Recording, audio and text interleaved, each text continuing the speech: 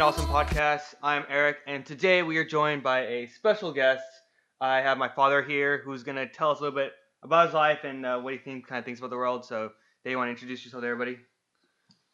Hello, my name is Eric also, and we'll see where this takes us. Yeah. So let's give a little bit of background on you, kind of where you came from and all that good stuff. Let's start from the beginning. So where were you born? What year? And a little bit like that. So how'd you came to the United States and all that good stuff. So. All right, sure. I was born in 1968 in Nicaragua, a small town called San Luis in Managua, which is the capital of Nicaragua. Uh, Came up here, well, in the story actually is a little bit vague because I was real small. All I remember is meeting some people in Managua and my tia telling me that I was going Your to aunt, just to give everyone. my aunt, excuse me, that I was going to go on a trip from Managua to a city in Nicaragua as well, where I was supposed to meet my mom. Needless to say, that what was really happening was that I was going to be joining these people, and they were going to be taking me on a trek all the way from Nicaragua to Los Angeles here in the United States, um, probably somewhere between the age of 4 and 5. So after the first hour or so, I started asking the usual question the kids usually ask, which is, "Are we there yet?" And unknown to me, that question was going to be asked for the next 10 days because it took us about 10 days to reach Mexico. And from Mexico, of course, I was passed over to another gentleman that was a friend of the family, that he actually brought me into the States. And that's when I actually met my mom here. So that little trip that was supposed to be a couple hours turned out to be 10 days, and with total strangers, people I didn't know. But luckily, thank God, I made it here safely. Did you know that you're going to the United States, or was this kind of like I'm going on this trip? I did not know. What I have been told was that my mom was going to meet me in, I believe it was Masaya, which is another city, probably about an hour and a half from Managua. Hmm.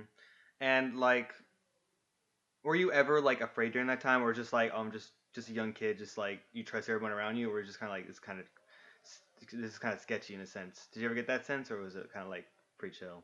It was pretty sketchy. I mean, a couple of times we had some things on the road that were a little bit sketchy, and then I even got sick a couple of times, so wasn't quite sure if I was gonna make it, or frankly didn't know where I was trying to make it to. Oh. So you come to the United States and you're in Los Angeles. Um, Kind of like how was that? Was it this is what years? This is still the early 70s, late Early 60s, 70s. late 60s, No, it would have been early 70s. early 70s. Hmm. Now during that, well, we won't really get to that point till the 80s, but was it Los Angeles at that point still like a was this pretty tough? Let's just talk about the area that you kind of grew up in that Hmm. sense when you came to the United States, and how was that experience like? When I first came, we moved into the South Central area. It's basically about 10 minutes south of downtown LA. It's right adjacent to the University of Southern California, USC. And the area was gang infested and high crime area. Basically, it was one of those type of neighborhoods that you either caught on quick or you just didn't survive. And then how was kind of life adjusting? Because you came here as a young child, so you were not really had that those Nicaraguan roots, right? Or were you kind of still trying to transition into become an American in a sense?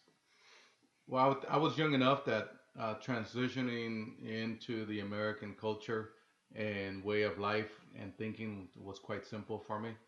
The language uh, took me about a year to actually start learning it, so that was a little difficult. But the time when I came, um, the United States was the type of place that you had to uh, learn the language and conform to the the American way of thinking. And how would you describe that, the American way of thinking? How would you? What would you what would that be if you were to explain it? Do you think? Well, first of all, there would be the patriotic national way of thinking that as Americans, there are certain things that we believe in and uphold. We believe in freedom.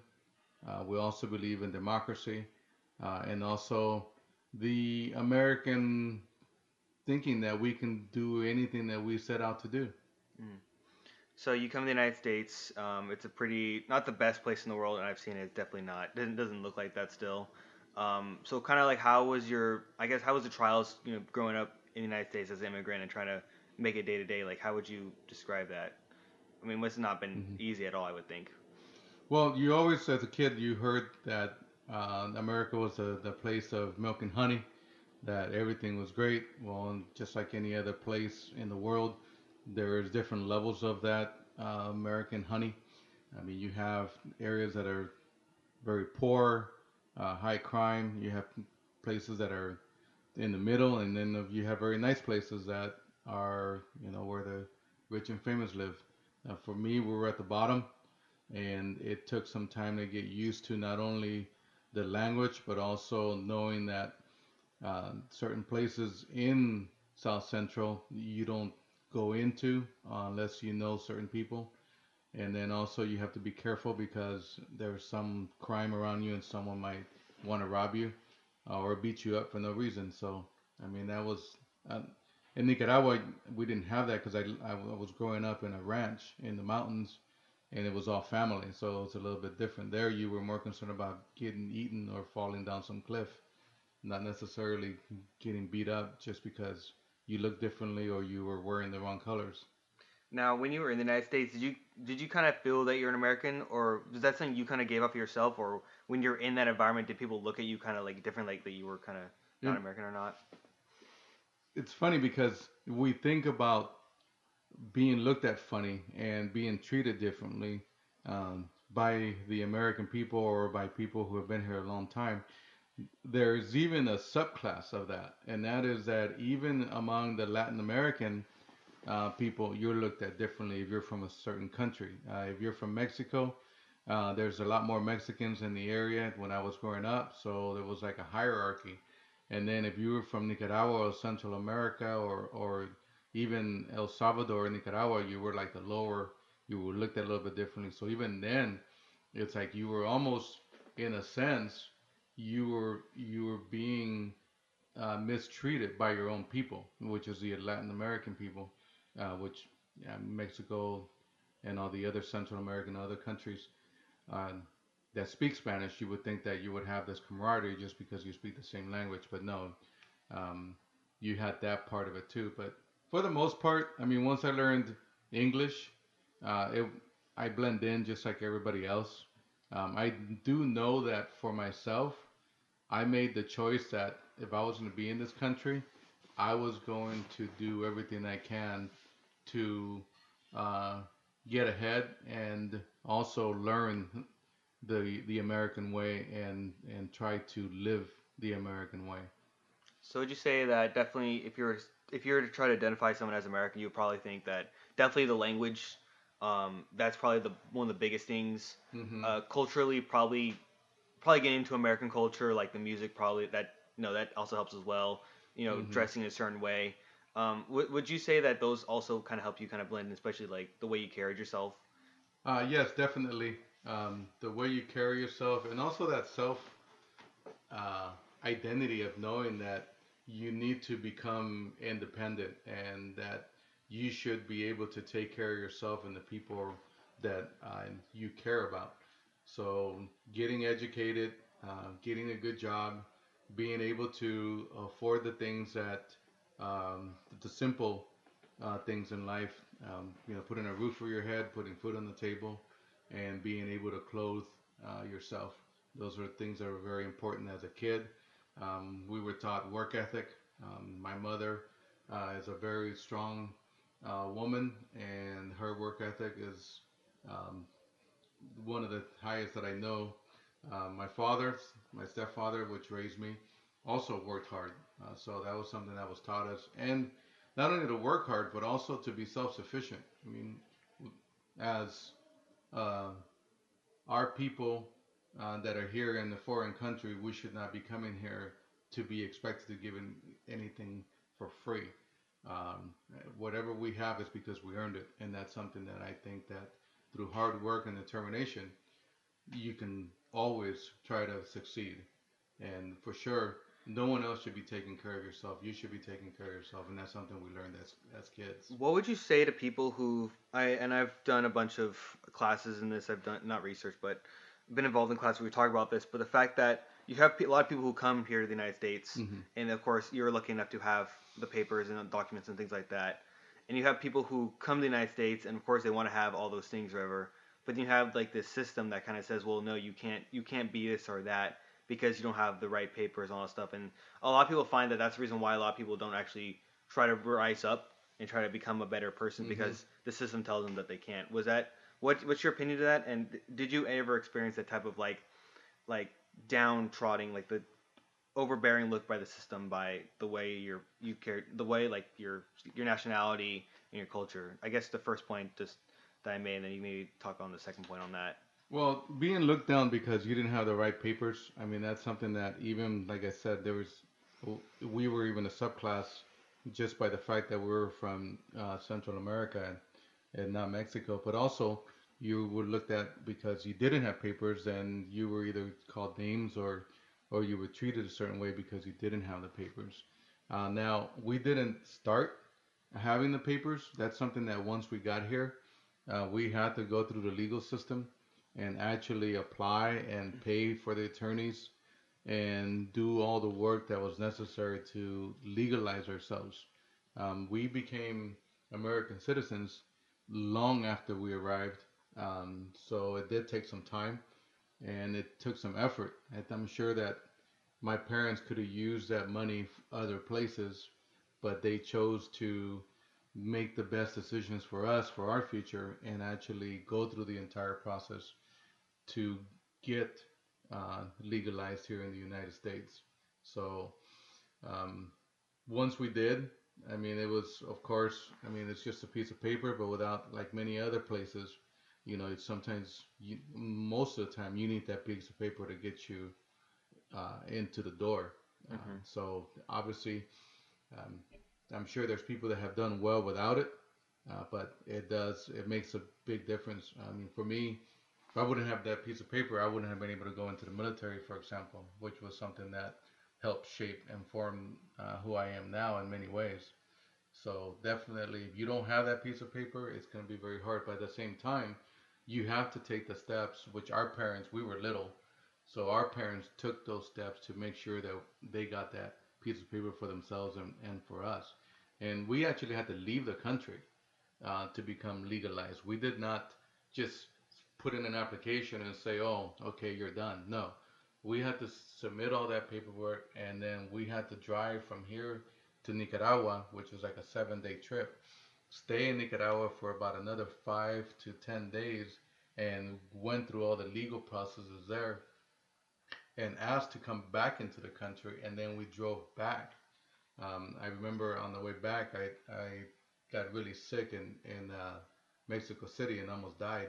Had to be hospitalized for a day because I ate something that made me sick, and then we made it back. And then even my sister had to leave the country early. She had to fly back with my mom during that trip because she got sick. So we came back and into Tijuana at the border there, and went through immigration, and that's when we finalized our legalization, and we were entered back into the country legally. So would you also say that definitely during that time it was a lot easier becoming a United States citizen compared to what it is now? I mean, the amount of time it takes to become a United States citizen, all the paperwork you have to go, all the wait time. I think that also kind of helps the situation out a lot more. Don't you think so? I believe that there was a lot easier, um, but then if you have to look at it in context as far as um, the times. I mean, during that time, there was a program that we came under, and that was a little simpler. And the programs that they have now are a lot more convoluted, and they require a lot more money and time. But I still believe that in order to do the things right, it takes a lot of time. It takes a lot of money. It doesn't matter what time of or era you're in. It, you still have to take the time and actually put the money to do it. Now, we weren't doing very well either, and I'm sure the people who are here also are not doing very well now. So, um, in the end, it's still a choice, though. You make a choice to take the time and put that money aside to actually do the things that you had to do. It's no different than buying a home. If you want to buy a home or anything special or anything that's important or anything that's good, you still have to put the time, energy, and all your efforts to making that happen. So would you say it's all about the prioritize what's important in your life? If you prioritize kind of like this is something that I think is important, something that Hmm. I want, then I should definitely put my time and effort into that. And if you do and prioritize enough, of course you're gonna have a lot higher opportunity to succeed. Is that what you're kind of saying right there? And yes, that's what I'm saying. And in most cases, you will succeed. And there's always that off chance that everything you do, it doesn't happen. But in the end, you still have to put in the work. And regardless of whether you know, nothing's for certain, nothing's ever perfect. So either way, you put the work into it. So you also mentioned at the same time, I guess I'm not sure if that was. I guess what was your reason for joining the military? You kind of mentioned that Hmm. earlier in the. So what was kind of your motivations to join the military? Was it kind of like the area you're involved in? You thought the military would kind of change you in a positive way, or was it something else in that regard? Well, it had to do with the fact that I had this odd thinking when I was younger because I was pretty wild and rambunctious and got myself into all sorts of messes. And I felt that, um, well, first of all, I didn't think I was going to make it to 40. And second, I didn't think I was going to make it to 20 because of where I was growing up. I mean, everything that I was seeing and all the fights and different things that I got into. Um, I felt that, well, I'm not going to go to college. That was something that, as growing up, the big thing for us was, well, make sure you got to graduate high school and then get a good job. Well, you didn't really have the mentoring and the counseling and the uh, person to guide you and direct you in that how to go about doing that.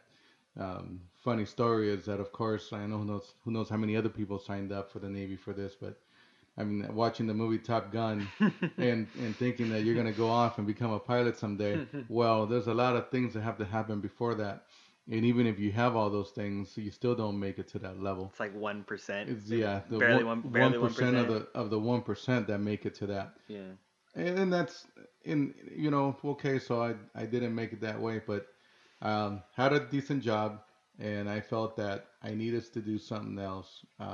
When I met my wife, um, she had a couple of brother-in-laws that were in the Navy and that were doing pretty well. So I figured, why not? I mean, here's an opportunity.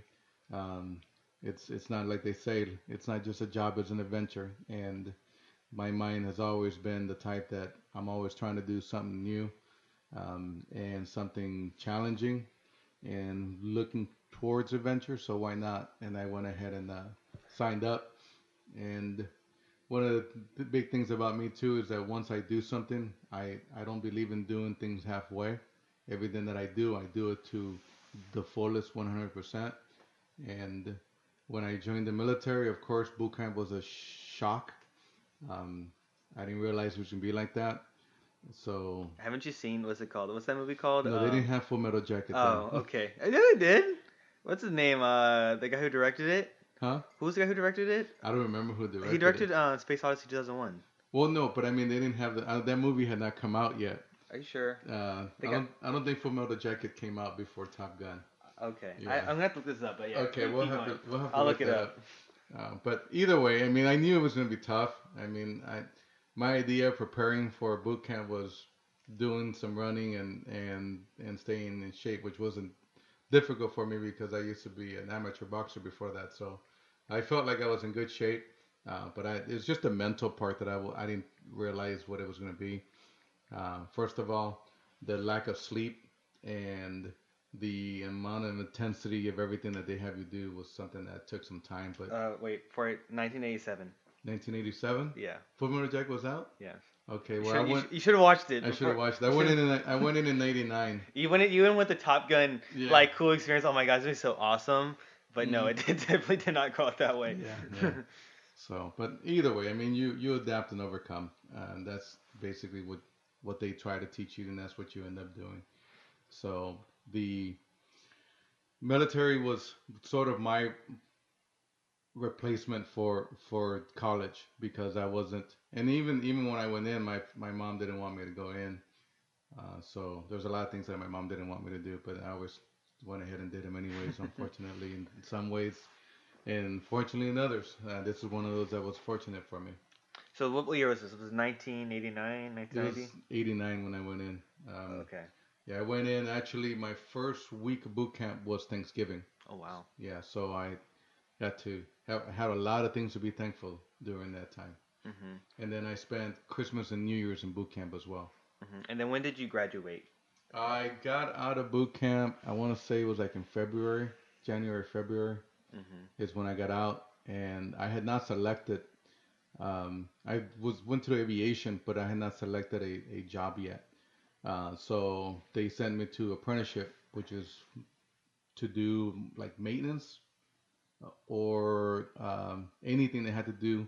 They what they do in the aviation apprenticeship program is that they just expose you to all of them, and then you get to choose um, afterwards. Well, it's funny how they choose. They actually give you a job and send you out to the ship, and then there you have to bid and fight for that position. So it's not as easy as the recruiters say it is. So when you got into the military, you know at that time, if we bring it back to history, historically wise, the Cold War is still going on. It's actually about to end because 1989 it ends. The wall falls, and so pretty much the Cold War is pretty much over. If not, Hmm. it's done. The Soviet Union's collapsed. So at that point in time, when you joined the military, the U.S. military, and the U.S. in general Hmm. was the most powerful country in the world. Did you ever think that you would ever have to go into combat or like have to be on deployed to a combat mission or anything like that, or it was just kind of like I'm just gonna just see where Hmm. this goes in a sense?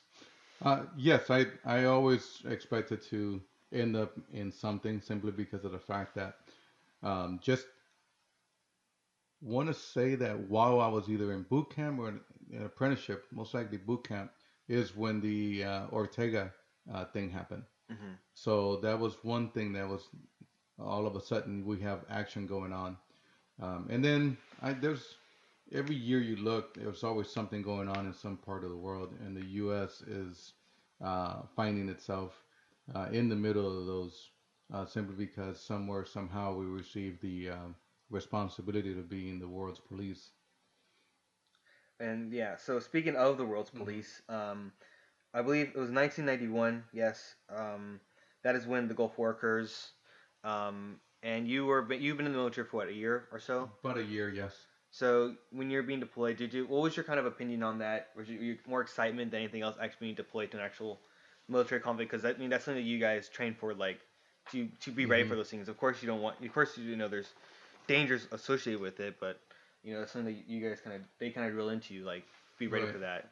Well, because I was in the aviation, I figured that we would end up on a combat type of a ship. You have a lot of missions and jobs in the military. Some of them tend to be more combat oriented than others. You can end up on a supply ship where you're just going back and forth supplying ships, or you can end up in a ship that's actually going to be part of an offensive somewhere. So I ended up on an old, it's called the USS Tripoli LPH-10. It was one of those Hilo carriers. We carried helicopters or the Harriers on there. So had a choice to when I got out of my apprenticeship, I had a chose. Actually, I was able to choose whichever job I wanted. I was lucky enough to come out number one in my class, and as part of that, you were given the option to choose any job that you wanted. And I ended up choosing to go on the Tripoli simply because of the fact that it would leave me in the West Coast, and also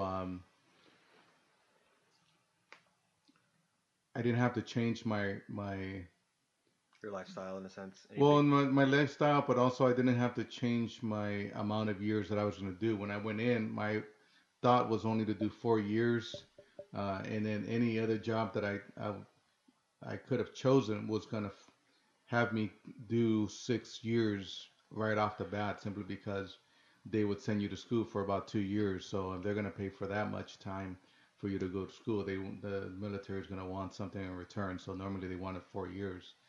So I ended up picking, I think it was aviation bosun's mate, which is we're the ones who who direct the planes on the flight deck and the helicopters.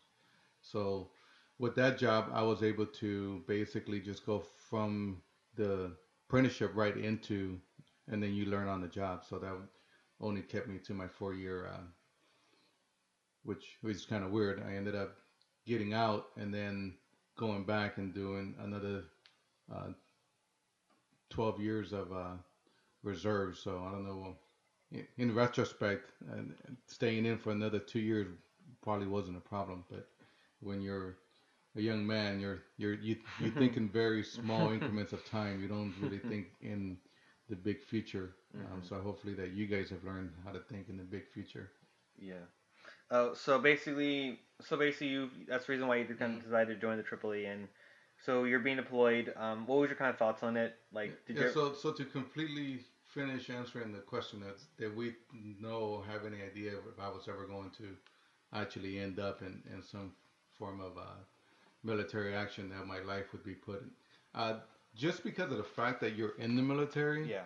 you need to make that decision that you may have to give up your life.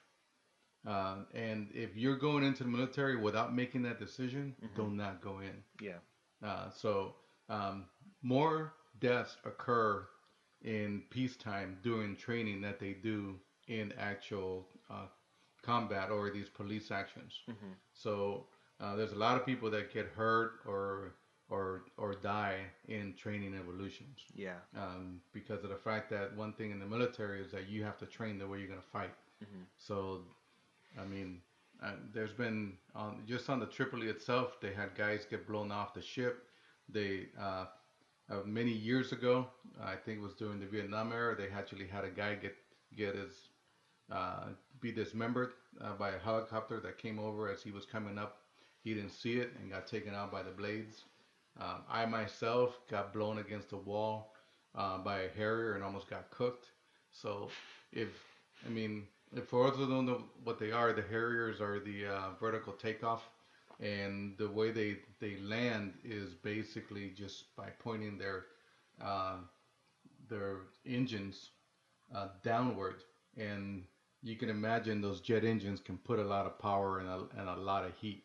And what was happening was, is I was directing a helicopter, and then behind me, another uh, crew member was bringing in a Harrier, and basically the Harrier was almost landing on top of me, just because of the way the ship moves in the air and everything. And then as it came down, the wind just from the engines just blew me against the wall, and I got stuck there until it landed. So I mean, there's always that possibility, but we knew. I know it was somewhat of a somber mood as we knew we were going uh, into a combat situation, but it didn't really hit until like our 12th day on the deployment. We had just left Hawaii, and it was imperative that we reach the Persian Gulf by a certain date because we were on task to actually be part of an offensive. So there were some typhoons and hurricanes in the area.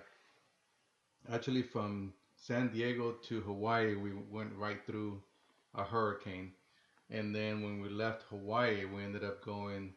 through a typhoon, and we were doing some training evolutions, and one of our helos was coming back, and the winds were so severe that it had to be waved off. And when it got waved off, it never came back. We lost five. We lost two of our pilots, and we lost total, I think, of six guys, and we only recovered one body. And then we looked for like 2 to 4 hours. We did full search, and by the fourth hour, we received the command that we are to move on. So that's when we knew that, okay, this is this is different. When you don't even have time to look for your own guys, um, you know that it's for real this time. And we those are our friends. You know, I knew those guys. Um, and one of the pilots was I was friends with because he was friends with my boss. So I used to talk to him. His name was Mr. Love. I mean, go figure. But yeah, nice guy. I mean, we did a burial at sea um, once we got to the Persian Gulf, but it was more ceremonial than anything else because we only had one body. But yeah, it was very, very somber on the ship after that. We arrived at the Persian Gulf on time to do our mission. Uh, so, That was. Oh yeah, just continue. Sorry. so we ended up doing what's called mine sweeping operations. So wait, before you, so the Hmm. operation you were part of, that was up. That was it Desert Storm or Desert Shield? I forget It which. was both. We did Desert Storm, I believe, was the beginning. Hmm. I don't remember the order. I get them confused. But we did both because we were there for 8 months. Hmm. So we were basically we were part of the fake attack beach landing that we were I think gonna that was do. Desert Shield. That was Desert I Shield. think so. And then Desert Storm was actually attack. Okay. I think so. I think so. I should know. I'm the military historian Yeah, here. yeah, you should know that. I was there, but the That's the thing. Like when they say like when you look at people who actually served in those events, mm-hmm, like your mind is so encapsulated in like the private view of yourself. right. You never actually get a chance to actually view the larger thing. You're just No. so ingrained in what you're doing right there, which makes Mm-mm. sense. Yeah, we didn't. I don't remember Yeah. which one was which. I'm sure when I was there, we knew that we were doing one thing, but Yeah. um, for the we we didn't lose anybody while we were there. Um, as far as for us, we did that false attack, and actually, I remember uh, vividly having the USS Missouri and the USS Wisconsin next to us. We were basically, uh, they were in our battle group, and during that time, they were shooting their 16-inch guns, and it was just amazing to feel and hear them shoot that. And then the concussions, even though we were, I don't know, probably 600 yards away or so. I mean, you could just feel the concussion when they would shoot those things off. It was just crazy to see that amount of And firepower. that kind of takes you back to time though, like World War II, pretty much. Just Right. like that's how they began their operations. And just for a little bit of context, I think it was Desert Shield. Basically, I think what you guys were doing, basically, in terms of a large operation, you guys were like pretending like you guys were going to launch a beach landing. And Correct. then, of course, you guys, the main army came from Saudi Arabia over the sand bean, and Hmm. that happened. So, what was your guys' mission while you guys were there? That's Our mission, as part of that operation, is we were going to launch our helos. We had, I think, MH-53s, those really big helicopters. They can carry, pretty much a couple of platoons in there.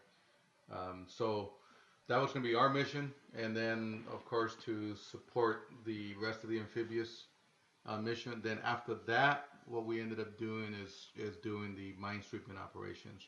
And you think about World War II, or when actual full blown ship to ship battles happened. Um, During the time when I was in, I didn't believe that was possible. I didn't believe that. that was going to ever happen because nowadays everything's you know uh, over the horizon. You don't really see the person you're fighting, and you don't have these big battleships going against each other. So to think that we were ever going to get hit or anything was ever going to happen to us, I didn't You ever did. believe that was going to happen.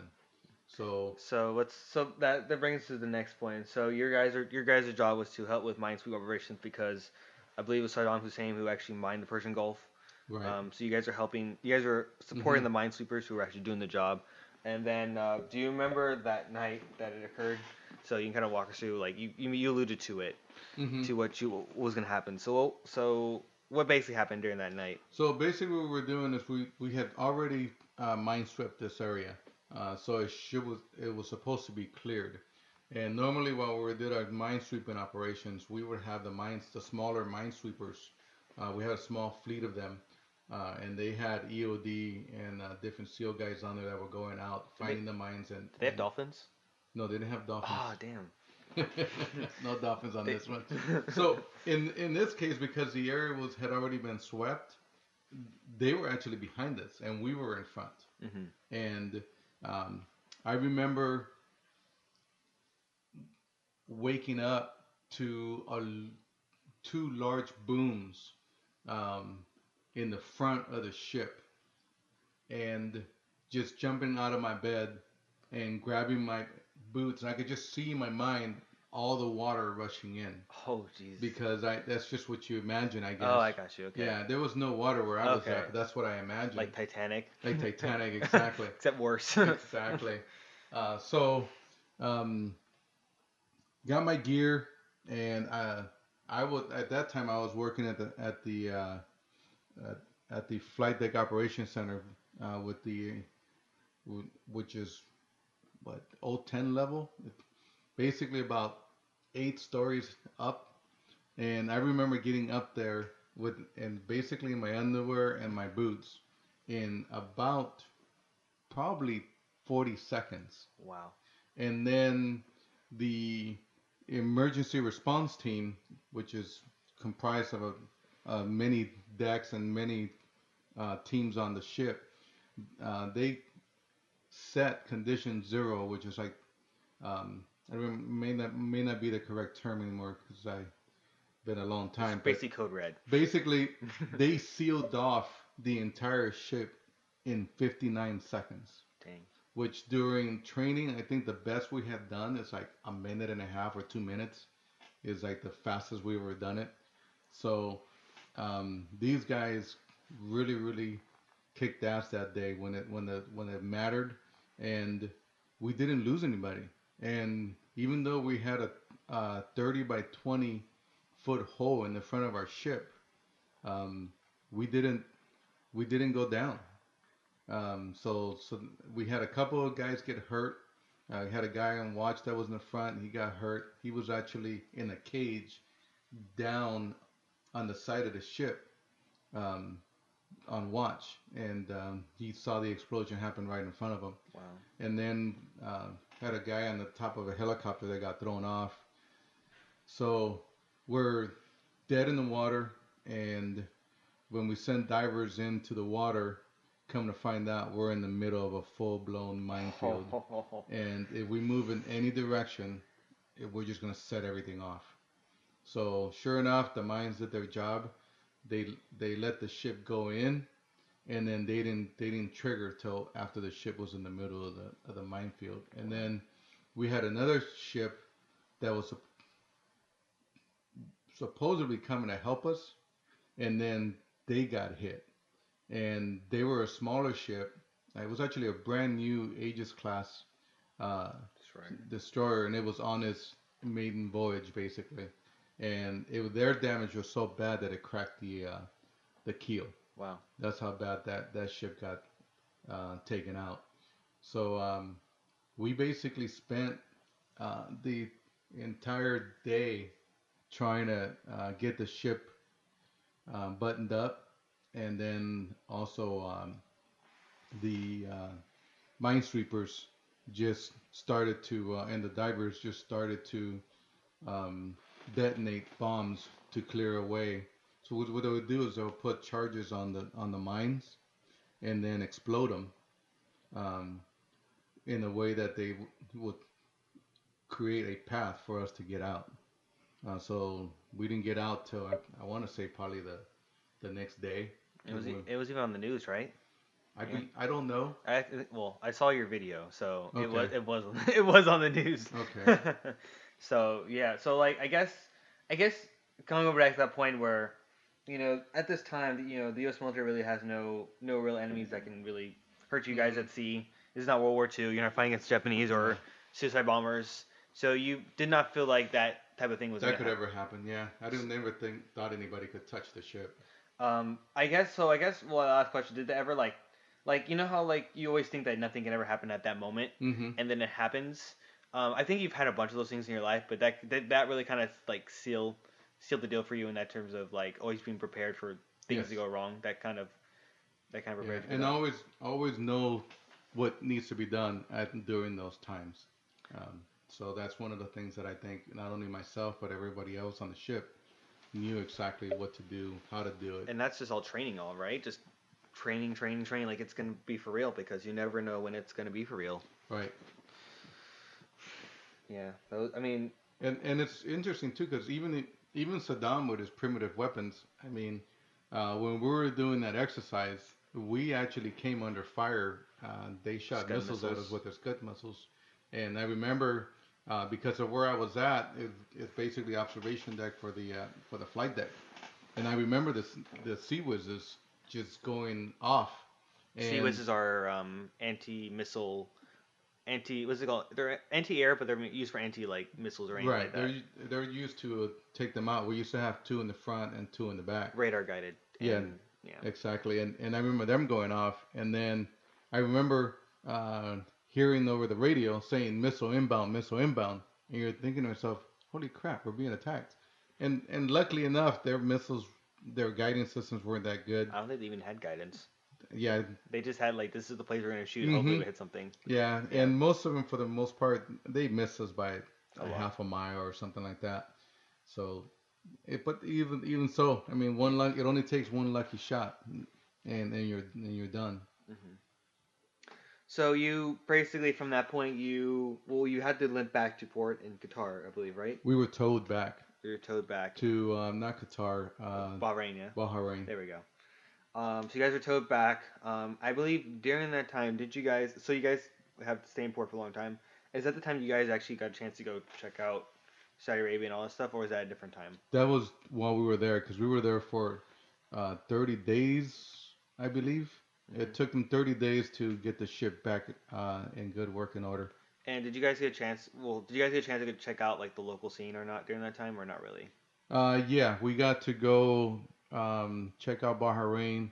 Um, we also went into Oman and um, Saudi Arabia. We actually didn't go to Saudi Arabia during that time.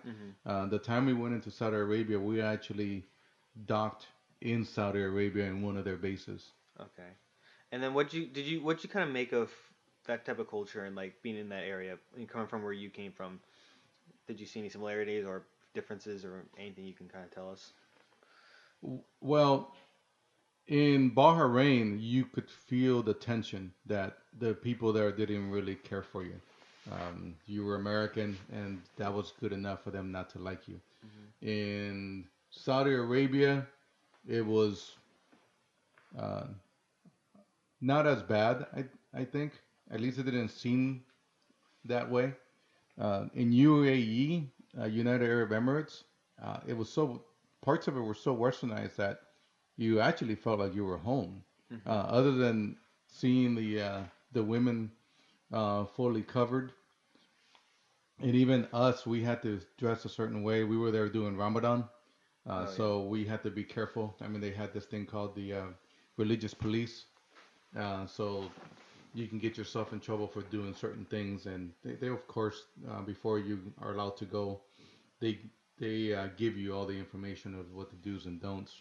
And being good military men that we were, we listened very well, and I'm sure that a lot of us ended up doing things we weren't supposed to, but in the end we made it back. What was it? What was your kind of take on the way they kind of did things and everything like that? Was it interesting, unique? It was definitely unique. Yeah. Yeah, it was definitely unique. To travel up into the mountains of Oman and to see a home that's built with rocks, and I don't mean like rocks like you would see in our front facade here, and that they're attached to your to the structure as a um, aesthetics. I'm talking no, your home is built with rocks. Someone took boulders and just put them on top of each other on the side of a mountain, and you're living in a half cave, half rock, and it's just you and your sheep, and that's it. Mhm. So you have that, and then you go to UAE, and you have beachfront resorts and malls, like if you're in the United States. So you have both extremes, just probably within a 50 mile area. Yeah. I guess to that point when you have, it's kind of interesting how it kind of mirrors the United States in a sense how you have these two forms of poverty, but even more poverty in those areas because, you have like you just said, in the United States, and probably if you live out in the desert, but you don't really have people building rocks out of homes. Hmm. I mean, you have a home at least, you have a structure, but you don't have a freaking rock as a home. Right. And I believe that the type of property, not property, the type of poverty is a little different too, because these people that are living in these mountains, they're living off the land. I don't think that compares to living in Detroit when you're in a ghetto and you are living in the worst conditions compared to everybody else. I mean, to the guy living up in the mountains, he looked at his neighbor, and the neighbor lives in the same rock house that he does. So, as to them, I'm not sure that's necessarily poverty. It's Yeah. just the way they lived for the past 2,000 years. Um, so you kind of experienced the area and all that stuff. Would you do it again? Would you go to Saudi Arabia as a place to go check out and all this stuff, or would you maybe do it differently? Do you think? I would go to Saudi Arabia. Yeah, Yeah, Saudi Arabia is nice, but yeah. the place that really left The most uh, impression on you. a good impression on me for me wanting to go back would be UAE. Um, Dubai is where we were, and I mean the Dubai you see now is not the Dubai that I seen. It seems like it's got even a more extravagant and more westernized. What would you make? Because you spoke on the laws that you had to follow, especially the very religious laws you had to follow. Basically, you can't do certain things. If we can kind of turn over to more current events, I guess. Hmm. Speaking on that point, this has happened a couple of times, but you had uh, some Scottish dude. He was arrested, sentenced to 3 months in jail for touching a man's hip in a Dubai bar. Hmm. Um, I think you kind of alluded to that how you have to observe certain certain aspects of their lifestyle. What would you kind of make of that? Do you kind of like see that as like a way like maybe they've not advanced too much, or maybe that they just have something unique about them, and you probably just have to follow what they say? Well, anytime you're in somebody else's home, Yeah, which that being in somebody else's country, yeah, I see it the same way. yeah. And that is that they have their beliefs, they have their laws, and if you do anything that's going to put you anywhere near violating them, you're going to receive the wrath of their treatment. Mhm. So I believe that even for us, I mean, even us, if we were young and crazy and did all kinds of crazy things when we were there, we knew there were certain things we would not cross the line in. Mhm. And I mean, one good example is just that kid that took that poster in Korea. I Mhm. mean, that's something you don't do. I mean, and that's just in Saudi Arabia. I mean, uh, Saudi Arabia or the Persian Gulf or anywhere in those countries where they have those strict laws and beliefs, you just know there's certain things you don't do. I mean, they say don't look at their women, don't look at their women. If they say wear long sleeves when you're out in town, wear long sleeves. Um, if you do anything other than that, you're gonna find yourself in a situation. I mean, and it's not just those countries. We were in Singapore. Singapore. I mean, you threw a piece of gum on the floor and you're gonna get yourself either cited or arrested. I mean, they're very strict about keeping their city clean. And if you're gonna be in those countries, you need to follow the rules. And if not, get out the country. I'm the same way about here in the United States. If you're gonna be here in the United States, there's certain customs and certain beliefs and certain things that uh, we feel strongly about, and there's certain laws. And if you violate those laws, guess what? There's gonna be repercussions. So if you're gonna violate them, don't be surprised when you're asked to answer for your breaking the law. Do you think that, I mean, of course, we have our own little quirks and maybe we can talk about those, but do you even Hmm. think those types of laws should be even placed where, women could not, I mean, currently right now, women could not drive for Hmm. such a long time, and just this year I think it was in Saudi Arabia, they actually got the chance to drive, Right. or or going to the extremes where if you touch a man's up, and in the news story, um, he was in a bar drinking, and then Hmm. he was trying to not drink, spill his beer on his guy, and he accidentally touched his hip. It was actually an Arab or a Muslim man's hip. Yes. um, do you even think those types of laws should even be in place, or do you think that every country just kind of has their own little quirks, and maybe that's just the way the world works? Well, you have human rights that should be uh, you should be able to earn and receive certain human rights,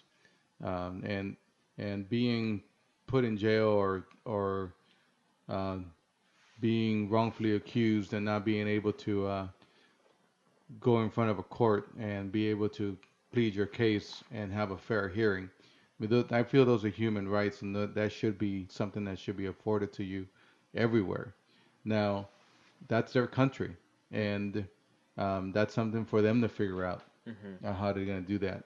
I think obviously that's how the United States gets involved and in trouble many times because we're trying to have everybody have those same kind of rights. Now, if the women can drive now, awesome. That's the women can dress however they want. That would be awesome. I mean, that's a freedom that we would all like to have. And it comes to that we kind of talked this like earlier in the week, but like the fact that we have these freedoms. But then again, I don't even know if they would consider them. I don't know. I've looked kind of into it. Some of them are kind of on the fence, and some are not on it. Hmm. But the fact that we can do those things is like it's an amazing place to be, especially in the United States where we have like these freedoms, and we can do a lot of these things, and it's kind of like it's hard to complain. And we can kind of go into like we talk a little about like women, Hmm. like especially like we talk about the women's right. I'm trying to think of the conversation we were having. You're having with Isaac Hmm. about how there's something you should not. There's something like that you should really complain that we have a lot more rights than we do have a lot of countries. Of course, it's not perfect. I'm trying to get to the point that I'm trying to make, but uh, so you can say that there are things that we can still make better, though. Of course, right? You would say that, or do you think there's something really we should be complaining about?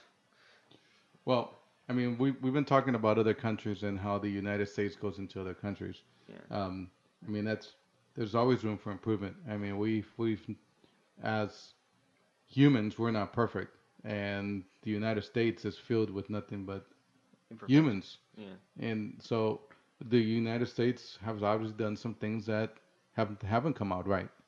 I mean, you have one of the easiest ones to identify is us getting involved in slavery.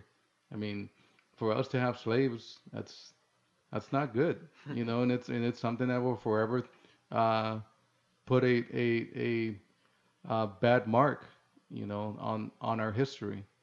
And I also believe as humans is that what we're not perfect, and when we do something that's not right, then let's try to fix it. Hmm. And if we're repeating history and we go back to something like that, then yeah, we're not doing good. I mean, a lot of places we went into the United States in trying to do well has actually done worse. Hmm. I mean, I think Iraq is one of those that people will say that we had no business being in Iraq. We had no business going in there and taking Saddam out, you know? And look what happened. We took Saddam out, and then now you had this elongated war with insurgents, ISIS, and every other thing that went wrong in after we took him out. So it's not perfect. and all we can do is try to learn from like our mistakes and try to fix things. Here in the United States, we're not perfect in our own country. I mean, you look at all the stuff that you're seeing with the police brutality, and look at all the things you're seeing um, when we went when we came out of the slavery, and then um, what Martin Luther King had to do to try to make things better for everyone, not just black people, because even us, Latinos, we had our own level of racism executed towards us. I mean, we Especially just yourself, right? There was a one point you kind of talked about before where you were actually stopped by the police because of you were misidentified. yeah, but I don't consider that being uh, uh, done because my color of my skin necessarily as racism. It's my car matched, Oh, it was your and car. and my friend and I matched the description of the people who robbed the bank. And then once they pulled us over and pulled us out at gunpoint with the helicopter and SWAT and everybody else, and they put us on the ground. And as soon as the guy turned me over, the first thing the cop says, "Oh, these are not the guys. Sorry," and just let us go. So you don't think that was racist No, at all? I just being at the wrong place at the wrong time and looking exactly like who robbed the bank. So do you think that those types of mistakes, I guess you can say that that was like a very small mistake, but Hmm. do you think that happens to a lot of other people because of their color of skin because they fit this description of that person, like they the wrong place, wrong Yeah. time, and then do you think it's like on purpose or do you think it's 'cause a lot of accidents occur? I want to say that it's probably a combination of the two. Yeah. And um, because of where I grew up in Los Angeles, racism in LA, because there's so many, it's so diverse and there's so many kinds of people, Hmm. it's not as easy to identify when you're, or I guess it could be if you're if something's being done towards you and it's being done because someone's a racist, Hmm. it's kind of hard to tell, I think, or maybe I'm just blind to it. Because I remember even when I was in the Navy, we were down at Seal Beach doing a training evolution, and we went into this place with a friend of mine that was he was African American, and the clerk, they were civilians. The clerk called him an eraser head, and I had no clue what that was, and he would upset. He goes, man, he goes, that racist, whatever, whatever. And I was like, really? What do you say? And he told me what it was. I was like, oh, I didn't consider that to be a racist, but obviously I'm not African American. I don't know what that means, but um, tell you how blind I am to it. I was actually in the vehicle once at work and working with this guy that was a previous Navy buddy of mine, and he's driving. I'll take that back. We weren't buddies, but we Acquaintances. were acquaintances. Yeah. Um, we were in our work truck, and this guy cut him off, and he starts calling him a goddamn spick, and I didn't know what a spick was. So then later on, I'm talking to another friend of mine, and I asked him, "Hey man," he goes, "What's a spick?" And he looked at me kind of funny. He was white. He looked at me funny, and he's like, "What?" I, I said, "Yeah, what's a spick?" Well, so and so was calling somebody a spick. He goes, "Eric, are you serious?" I'm like, "Yeah, I don't know what it is." And he's like, "Dude, it's a racial, it's a racist term for you." I'm like, "Oh shoot, I didn't know that." So he was like, "So that goes to show that where I grew up, racism into that level, like we see, white against any other color. Hell, I think I was treated more racist by my own brown friends than I was from white people. Like I said earlier, if you're from Nicaragua and it seems like when you're a Latin American, the more of the Spanish you have in you, the more they're more condescending towards the more brown you are. Hmm. But yeah, so that happened, and later on, and luckily that guy ended up getting fired for something else. Yeah. so I didn't have to deal with him anymore. But it was just interesting how I have no clue that he was actually being racist or somebody else, Do you but think? yet he was never racist towards Do me. you think it's because um, there was so much of it around you? Maybe it just kind of didn't come to you as it, or maybe if it happens to you less often, that it kind of becomes like, okay, now I can identify with that, or you know what I'm saying? You just kind of get blind because it just occurs to you Hmm. over and over again. Do you think that could have been the case, or I not? I think that I just don't entertain it. You just I kind of move think it's on. one of those things that I just move on. Yeah, I realize that like that person has their own problems, and my life is great, and I'm not. You calling me a name is not gonna. It's not gonna deter me for what I'm gonna go do. If anything, you know what? I'm gonna be on top, and I'm gonna get there. And if you want to be racist, you want to treat people wrong, you want to do wrong to other people, hey, you know, it's gonna come back to you. Hmm. And I believe in karma, even though it's something that most people say it's false. But everyone that I felt has done wrong, I always feel like at the time you want to have that victim mentality Yeah. and feel like you're going to never do anything good because somebody else is doing something against you or calling you names. Hmm. I just move on. And eh, from looking back, everyone who I ever felt has done me wrong or has done certain things that have cheated to get ahead and everything else, their life has gone south. And I'm, thank God, knock on wood, we're still alive and well, healthy and happy. Hmm. So yeah, I mean that's a really good point. Like just you just I mean it kind of there's some points in people's lives where of Hmm. course they're confronted with that, and sadly it's kind of going wrong for them at sometimes. So I guess a little bit of luck in a sense for those things, and just kind of being in the right place at the right time, try to try to do things right, try to put yourself in the right way, and hopefully you don't get into those types of situations. Yeah. And you kind of talk about this too, how like if a policeman tells, this is kind of going to like the Black Lives Matter all this stuff. If a policeman tells you to do this or that, then you should probably do that. You shouldn't try to defend your rights. Would you agree with that, and like how would you I state would that? strongly agree with that. There's a right place and the right time for mostly everything. And in the middle of standing in the middle of a street, as you have about 15 police officers in a helicopter, and every gun is trained at you, that is not the time to for us to stand up and say, "Hey, you got the wrong guy. Why are you mistreating us?" I mean, yeah, I was upset that my clothes were all dirty and um, and then your mom was upset because we were an hour late to pick her up. But that's beside the story. But then once the cops realized that it wasn't us, hey, they they apologized. The guy seemed sincere. Hey man, I'm sorry. You fit exactly the description. And I'm thinking to myself, guns are down. They're all holstered. They're not pointing at me anymore, and I'm good. Plus, you know, living in the neighborhood, you have a lot of run-ins with police. I mean, sometimes because you're at the wrong place at the wrong time.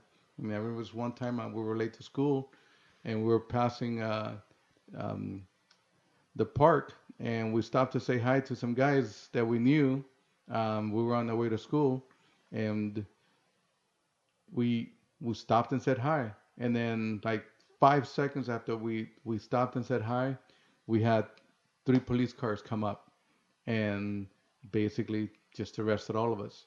These guys were drinking, they had drugs on them, and the cop told both Sean and I. Sean was my uh, friend. We consider him my brother since we were little, and he told both of us we had our football uniform jerseys on because we were gonna play a game that day, and he said, I gave you 5 seconds to walk away. He goes, we seen you come up, and we're like, okay, well, wait for these guys to leave. If they don't leave, then we're taking them too. And sure enough, we were at the wrong place at the wrong time. He goes, if you would have just said hi and kept on walking, you wouldn't be in the back of this car right now. But do you think the reason why they put you in the back of the car is because the way they kind of look at people and the way they kind It of was do things? we got arrested for truancy is what we got arrested for. because it was like 8:45 in the morning and school started at 8. Oh, And okay. So part of you. so we got arrested for truancy. The other guys got arrested for possession of drugs. Arrested for truancy. Is that For even a thing? that's a thing. Yeah, Really? yeah. And your abuelita did not pick us up from jail that night. That's our grandmother. That's the Yeah. grandma doesn't know. hmm And then when we got back to school the next day, we were suspended from the football team for 2 weeks because we basically made the school look bad by being arrested in our uniform, in our jersey. Yeah. hmm So, and that's a lesson I learned. Guess what? Hey, you know what I did after that whenever I seen people at the park? Just kept on walking. Just kept on walking. You know? So do you think a lot? Do you think a lot of this? I mean, of course you can't really speak for people, but you've kind of been in that type of situation though. When it comes to like people who like with Black Lives Matter, people who've kind of gone through those types of things, or even like lost their lives from it. hmm Do you think a lot of it falls on them for maybe not doing the right things, or do you think it's also a little bit of the It's a system? combination of the two. Yeah. You know, it's a combination of you have an officer that's has a racist mind, or has had a lot of trouble with people that live in those neighborhoods and is on edge. And but just let's just say 100% the guy. Let's say you know the guy is a racist, Yeah. and the guy is looking to kill somebody. Well, That that they say a lot of police aren't actually racist; that they just have no, I mean like that their training is bad. in our example, Yeah. Okay. Okay. Okay. what I'm saying is that this guy is a racist. Okay. You know, you haven't just recently you had an officer that had already received a complaint on him for uh, hurting someone, and then now all of a sudden he does it again. Okay, so as a person that is staring down a barrel of a gun or is being pulled over by an officer, my belief is that you follow the instructions, you move slowly, you keep your hands up, and you go through the entire process until it is done. Now, if he starts to beat you down while you're on the ground, there's not much I can do there but to try to protect myself. And I would protect myself in that situations by covering myself up and to try to keep my head and my other parts from getting hit. And then once it is over and you're in front of the judge, then that's when you bring in your attorneys and that's when you go on the A offensive. lot of people would say that at that moment when you're hmm being beaten, that you would be submitting to that system who's putting you down, and they would say that sometimes that even when you got to the court, hmm you might not find the justice you want, That is true. and especially with the recent shootings that have hmm occurred, a lot of police officers who probably should have been fired or gone to jail have gone acquitted. I mean, Right. the most in your example, I mean, that time you had the Rodney King is like the most perfect example of that, Yeah. where you had a lot of those guys get acquitted Right. because of the system. Right. But guess what? Ronnie King lived. But In the end, do you want to live? Okay. Now, if you die in the middle of that encounter with the police officer, there's no chance for you to ever find justice. You're done. Your justice is over. Even if somebody finds these officers guilty 5 years from now, you're dead. It doesn't really matter. The survival is what matters. You survive first, then you fight for your rights. You fight for your rights. Uh, Rodney King's a perfect example. You know, okay, they had the riots, they had all this other stuff. Eventually, they found them guilty, mhm. and um, justice was served, and Rodney King lived. I mean, um, he even got some money out of it, I think. Yeah. So, but yeah, I mean, you you weigh you balance things, you weigh your outcomes, and I think the first instinct is to survive. You survive first, and then you try to change the world. Um, So I guess this is kind of like my thing. Um, like you have people who try to change the world in different ways, right? You have people who try to protest. Um, in my opinion, I think protest only works when you have like something like a Martin Luther King, where you have a central leader, something that's organized. Because that's one of the things that made Martin Luther King's movement so amazing was the fact that they had a leadership, they had a structure, they had a hierarchy, and they can affect change through that way. With a lot of protest movements that I see now, it's kind of like it's just like this one Facebook group, but then it's just like multiple different groups.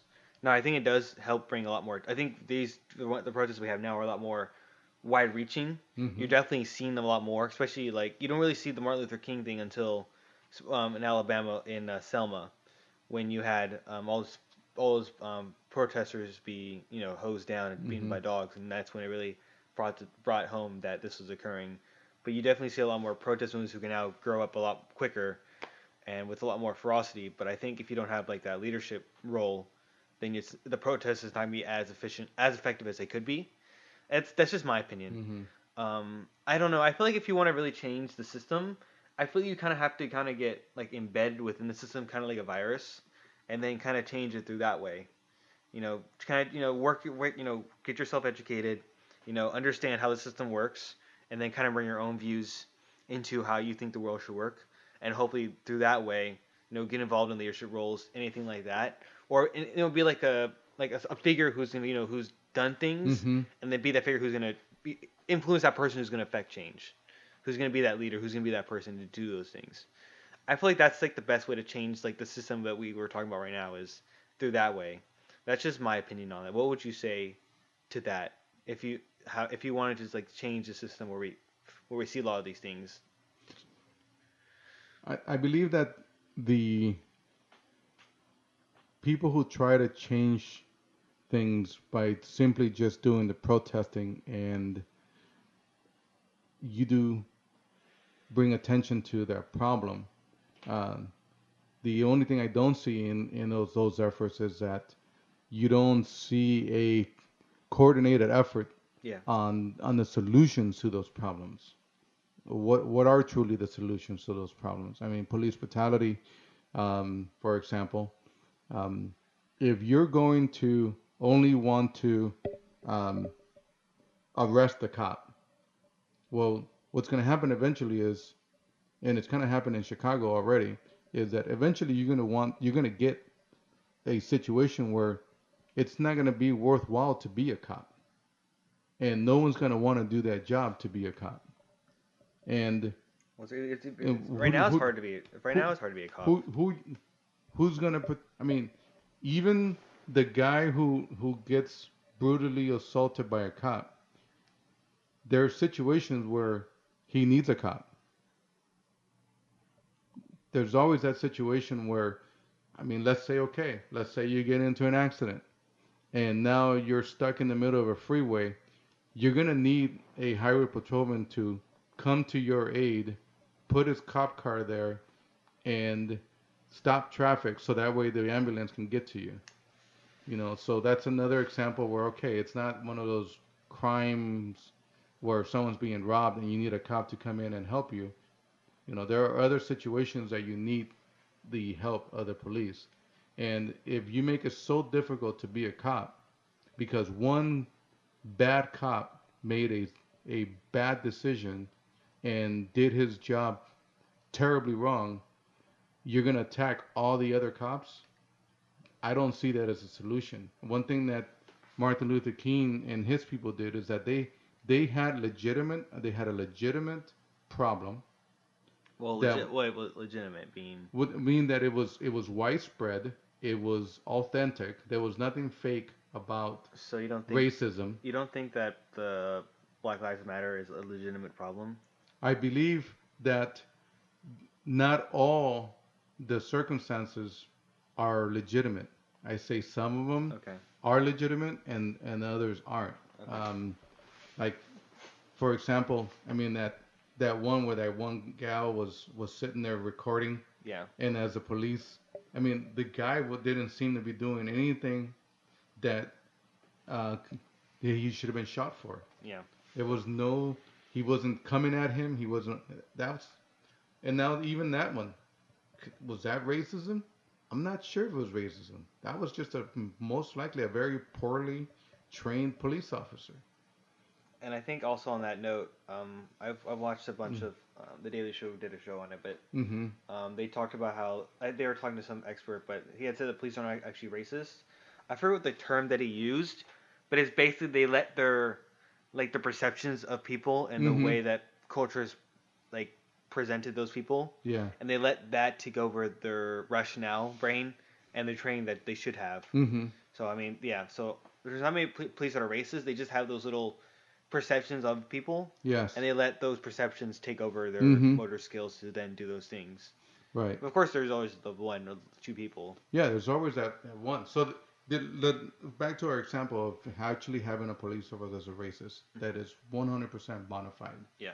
You know, this guy has had many situations where he's proven himself to be that way.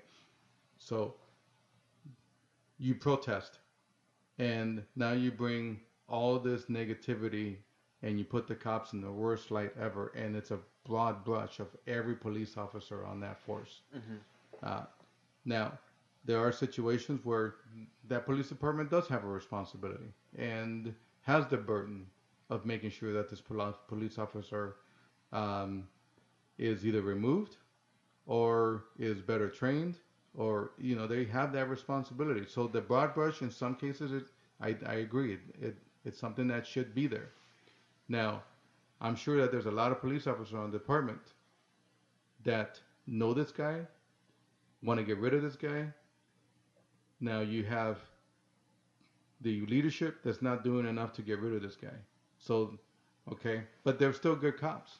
Yeah. And in the end, I think the solution needs to go along with the protesting, and the solution should be towards getting that leadership and getting that cop taken away from the Hmm. from the department, you know.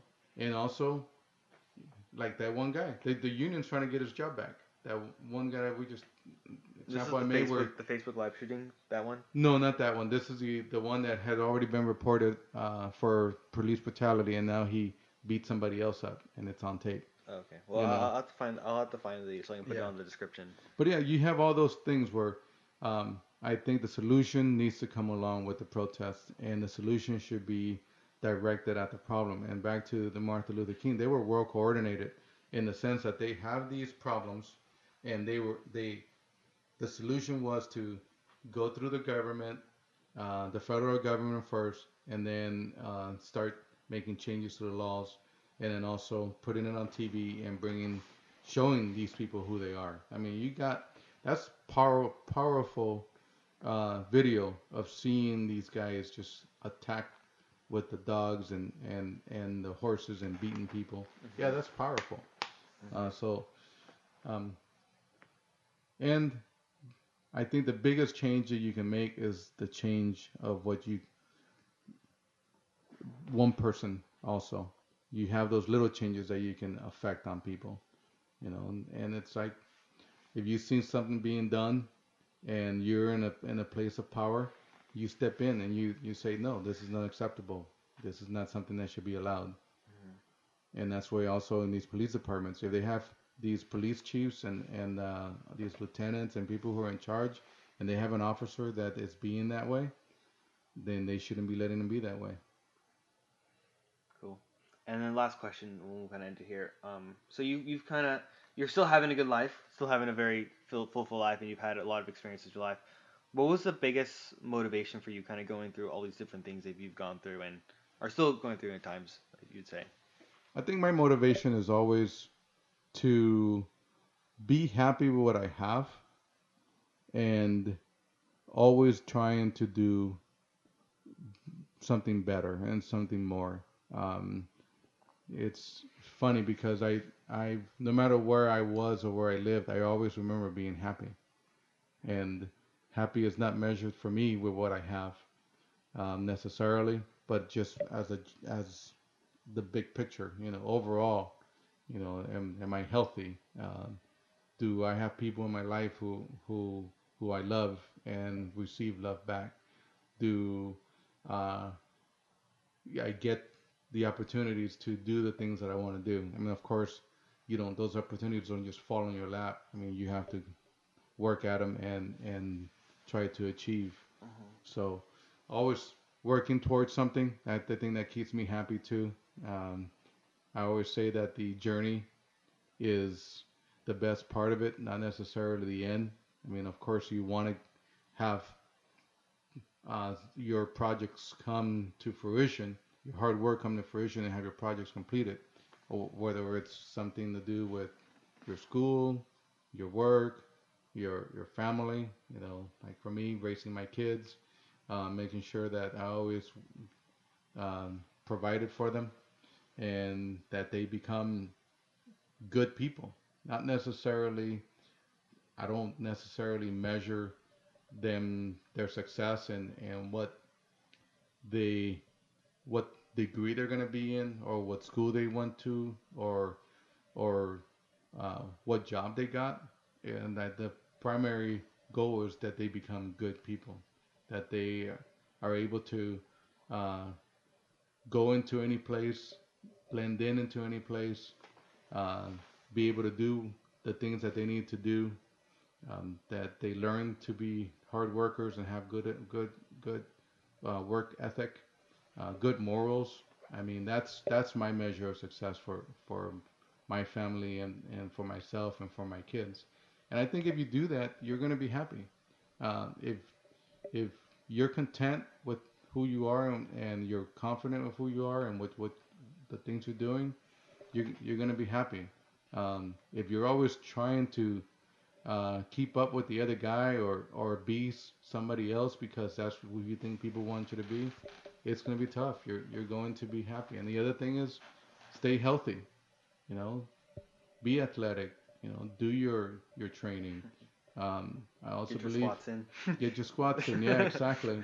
And I also believe that as a human being, you should be able to defend yourself and protect the people around you. You know, so the same thing. You also want to be able to learn how to fight. You know, I mean, you have to be able to carry yourself no matter where you're at and no matter who you're around, and that all those things help you do that. Yeah. Um, yeah, that's pretty much all I have. Hmm. Uh, so a lot of good stuff there. I think biggest thing is definitely be the person you want to be. Don't be stuck in like this place that you don't. Don't be stuck if you're down here or you're up on the high. Be where you want to be. If you're stuck down there, don't think that that's you're gonna stay forever. Definitely prioritize. Definitely do those things to get you to the next level, and hopefully to take care of people around you. And I think also to Hmm. kind of like, you know, leave the world better than where you left it. I think, make an impact on the world. I think everyone's kind of here for a reason. You might not be the person who's going to affect the change. You might be the person who's going to influence that person to change things. I think that's some good lessons to learn by. I have nothing else. Dad, do you have anything else you want to add? I think the only question that I didn't completely finish answering was how did the military shape and form my life? I think uh, the biggest things that it did for me is that it gave me the ability to think in ways that you will accomplish what you set out to do. Have perseverance. Um, I don't I don't believe in defeat. I'm one of those people that I'm gonna die trying, and if that's what it takes, so be it. So the military taught me that, and it gave me that can-do spirit, where it's like, okay, this is the mission. Now let's go do it. Of course, you don't just wake up tomorrow and go do the mission. You got to do everything. Got to plan for it. Got to plan for it. You got to put all the work to be able to have that uh, skill, intellect, tact to be able to get the mission done. But it gives you that mentality though, and that's something that in my life I remember that ever since I was a kid, I kind of had it in me, but the military helped me really Brought it out. cement that in there, and it cemented the fact that you I forget the saying, but it's something along the lines of you rise to the level of your training and not to the level of your hopes. Hmm. So what everything you do in preparation, I mean, the magic happens in the preparation. You don't just go out there and hope to get lucky. Um, you put the work in, and that's in where the magic's at. And when you get to the real thing, 9 out of 10 times, guess what? You're going to be successful because you put all the work in before it. And then if you fail, guess what? Dust yourself up, get back up, and let's go at it again. Sometimes you try things 100 times and it still fails. Well, that might be life. I mean, I am religious. That could also be God letting you know that, this is not for you. There's something else that's more suited for you, better fitted for you. Mm. But either way, I'm gonna try like hell, and then once life beats me in the back of the head a couple of times, and I crush into that wall, well, then okay, let's try something else. But simply because of lack of work, I don't think that's an excuse. Don't be lazy. Um, Get after it. like Jackal says, get after it. Yeah. That's all I had. Yeah. So, hope you guys enjoy the podcast. I think this will probably come out on a Friday because I think that's when we're gonna be doing these. Friday morning, definitely. But Dad, thank you for joining us on the podcast, My pleasure. and hopefully we'll might see you again maybe later. Hopefully, get you back on here. So, thank you guys for joining us, and see you guys later. I used to wonder what it feels